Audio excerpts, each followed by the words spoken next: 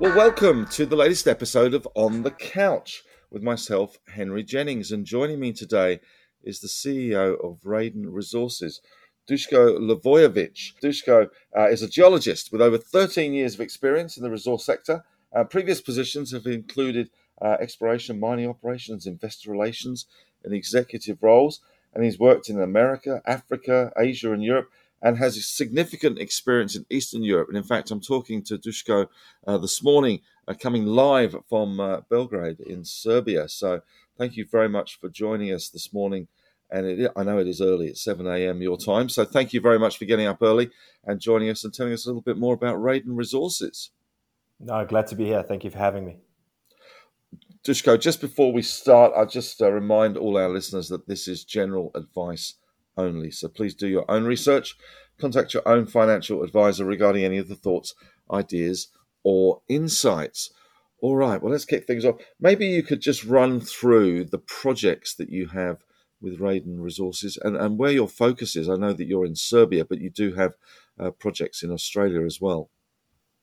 Certainly. So, as you mentioned, I'm in Serbia. We started the company with a portfolio of projects focused on the Western Tethyan in Bulgaria and Serbia, porphyry gold epithermal portfolio of projects, some of them including advanced porphyry prospects and epithermal gold discoveries. But we refocused onto Australia back in 2020, where we acquired quite a significant portfolio of projects in the Pilbara. The key project up until recently was the Mount Shoal nickel copper palladium project. The Arrow project was a significant driver of value for the company, which is just down the road from Hemi.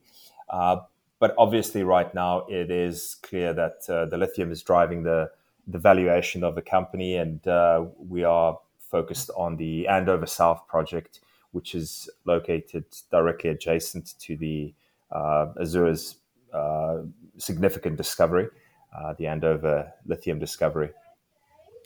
Yeah, it's quite extraordinary, isn't it? The Azures minerals, it's still very early stages. I don't even think they've got a mineral resource yet. Yet they've attracted the attention of SQM, and now, of course, we've got Hancock Prospecting with Gina Reinhardt taking just over 18% of that one as well. So there's another battle going on there, or it looks like there could be another battle going on there. Good for you guys, I guess, at the moment with all this focus on the area. Certainly it's been good for the share price. Tell us a little bit more about Andover South, I guess. South and Andover North, both of the projects are directly adjacent to Azures discovery. We held one project, one license which we had under application, originally called Raiden. And once we recognized the potential, essentially once Azure itself recognized the potential, we acquired 5 further permits to consolidate the project area, where we have just under 40 square kilometers there now. In a similar vein, or in a similar fashion to Azure, we were primarily looking at the nickel potential of the ground to start off with. And obviously, with the Azure discovery, we've refocused to look at the lithium potential as well. Over the last few months, we've been mapping and sampling the project area quite intensely. We've defined some pretty significant prospects. We have outcropping pegmatites up to 50 meters wide. And we think we've defined a high-grade trend within the pegmatite field, running between 1% to 2% Li2O. So very exciting, because they are obviously parallels to what Azures defined themselves. For those of us who aren't geologists that are listening, and I'm sure there's many members out there that aren't geologists, what is a pegmatite and what is a pegmatite swarm? We hear about the swarms of pegmatites. Can you just explain in a little more detail what a pegmatite is and what the swarms are?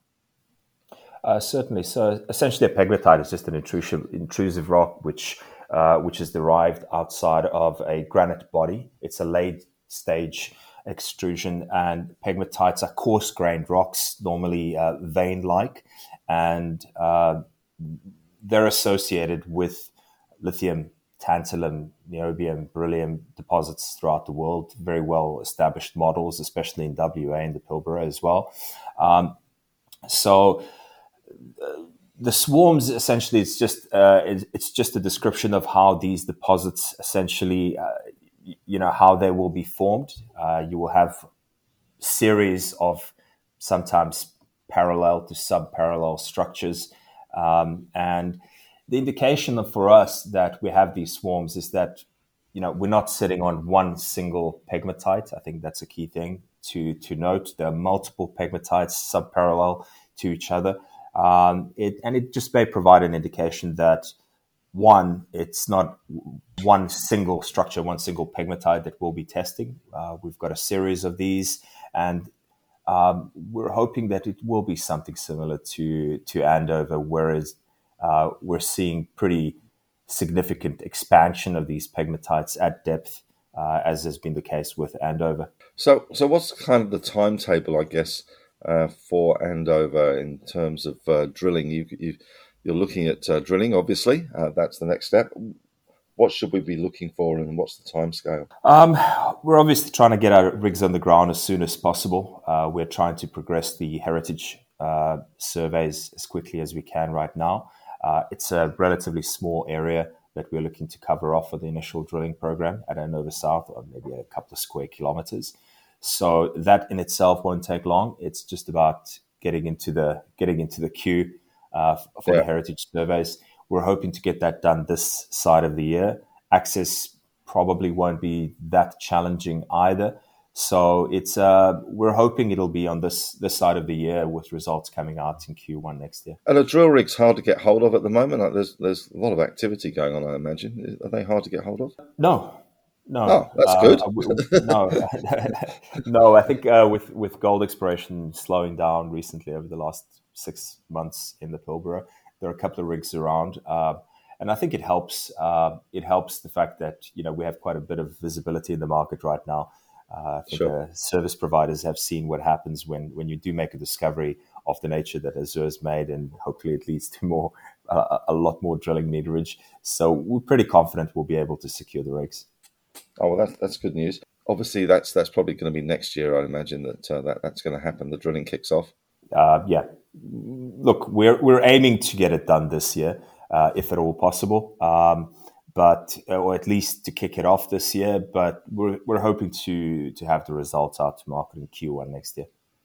Now you talk as well about rubidium in some of your press releases. What the hell is rubidium? It's a high tech element which is applied in pretty much high tech technology at the moment. We're still evaluating it. We're trying to understand the market. There are indications that it may be associated with some micas, but from the initial metallurgy that we've done, the mica levels are pretty low, so it's more than likely not derived out of the micas, which is a positive for us. It's still an evolving industry, so it's something that we may have the value for down the line. Now, you're based in Serbia, and you have a listing on in Germany. Is that right? Correct. On the DAX. How did that come about? Was that always the plan, or just a nice little accident that happened with the dual listing? We just wanted to get exposure to the European markets as well. We were for a while a European story, copper gold story. So we wanted to just offer the story to the German-speaking market, which is quite significant in itself, over 100 million people.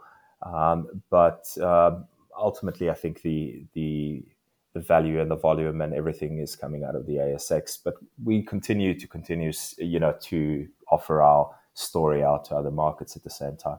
There's obviously there's quite a lot going on in the lithium market at the moment. We've got a strange situation in some respects that we have Australian billionaires putting an awful lot of money behind stakes in the likes of Liontown or in Azure, and yet you've got a lithium market that still is struggling in terms of the actual commodity price, and the likes of Pilbara, which has got a short of over 15% at the moment, which I find extraordinary.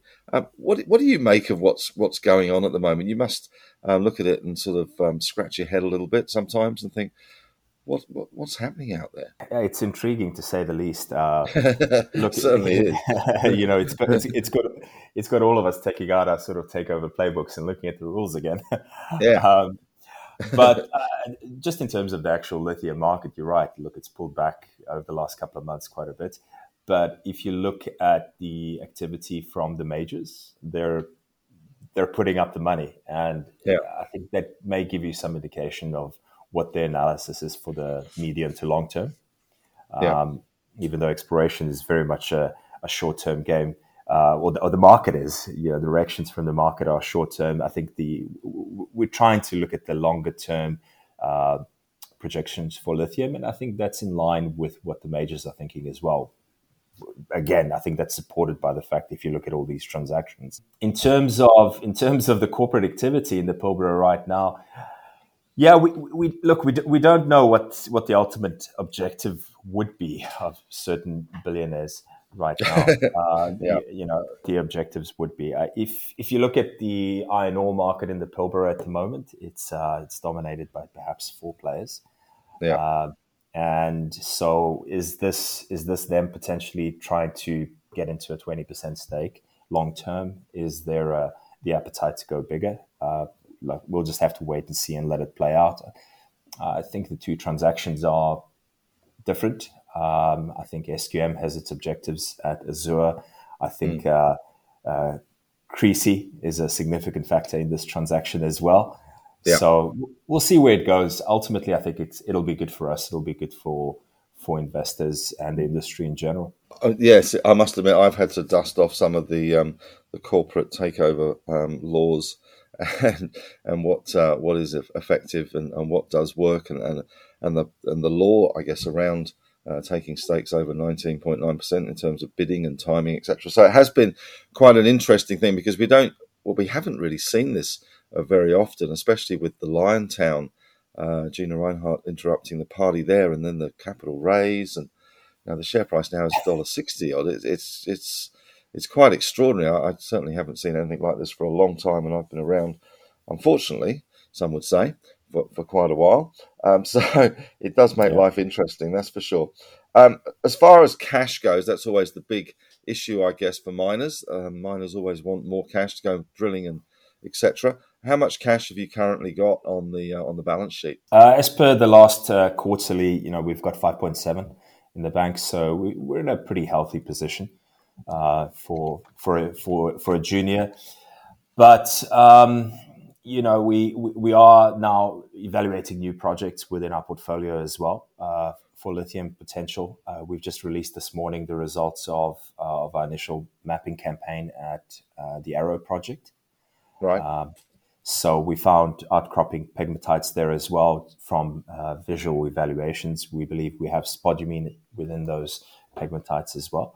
So it's exciting. It looks like we have more to offer than one single lithium project. But then within itself, we've got quite a large portfolio of projects within other commodities as well. The nickel. The Mount Shoal nickel copper palladium deposit is an advanced project with probably the biggest resource there in the district within 30-40 kilometers. We're sitting at about just under 24 million tons at a 0.35% nickel equivalent cutoff. The deposit remains open in every direction. While the nickel copper market is not exactly what's driving the value right now, we feel that the underlying value of the company should be viewed in the context of the rest of the portfolio as well. It's interesting. I interviewed a geologist guy a few months ago, and he was saying that in the old days when they were doing the assays for gold, lithium was considered a waste product, and they actually used lithium in the sort of the process to do the assays. So there's no point in testing for lithium when you were testing for gold because lithium was part of the process of the test. And now a lot of gold companies are going back and looking at their results and going, well, hang on a second, there was a bit of lithium there, and maybe we should do some more testing. Is that am I barking up the wrong tree with that, or is that the case? No, absolutely, it is the case. I mean, look, I think a good example is with Azure and Andover. These pegmatites were there on the ground, which they were exploring for, and nobody was paying attention to it. There were a couple of mines providing the majority of global supply, and it's the market wasn't there. So obviously, with the EV industry evolving the way it has, we've got the demand for it, and the projections are pretty good. Now you've also got some options out there as well, haven't you? Some Yeah, November 30, 2024 options, which look kind of interesting, I guess. Is that 1.5 cent strike price on those? yeah, yeah. So most of those would have been issued prior to this raise. So we only issued 20 million on the last raise at 2.2 cents. Yeah. That raise was pretty successful. You know, it was at a 10% premium to a 5-day VWAP, at a significantly higher premium to a 2-week VWAP. I can't remember what it is. It may have been 25, 30% even. But the strike price of 1.5 cents is, I think it's important to note that when we issued a lot of that stock, the last raise, for example, was at 0.3 of a cent. So that was at 5 times the strike price. 6 months ago, before we defined our lithium potential there and did this transaction at Andover South and Andover North, we weren't quite getting the excitement from the market. So No. yeah, so the nickel story at that time just wasn't making inroads with the market. It was a challenging time for the company, Mm. and look, I think it's a great win for investors, and yeah. The nickel story is a hard one, isn't it, at the moment? I mean, it hasn't really changed the whole growth, I guess, of the Indonesian nickel supply has really disrupted the market big time, and it is a hard one. I was reading an article today regarding how the US may do a deal with Indonesia, which allows Indonesia to have access to the IRA, and that they then will be able to compete with Australian nickel. That's clearly a concern, I guess, for the nickel market. Is that right? It is. It is. I saw the story this morning as well. Look, it's a concern for both Canada and for Australia. We'll just see how it plays out. We're a nickel, copper, palladium sulfide play at Mount Shoal. So on the one hand, you know, we have the palladium, we have the copper as well to sort of balance it out. So it's not a purely a nickel play. But I agree with you. It's going to be concerning if that does go through. Mm, it is. Now you're based in Serbia. How you must be doing a lot of travelling at the moment, coming back to Australia and doing investor briefings and things, and coming down on the ground.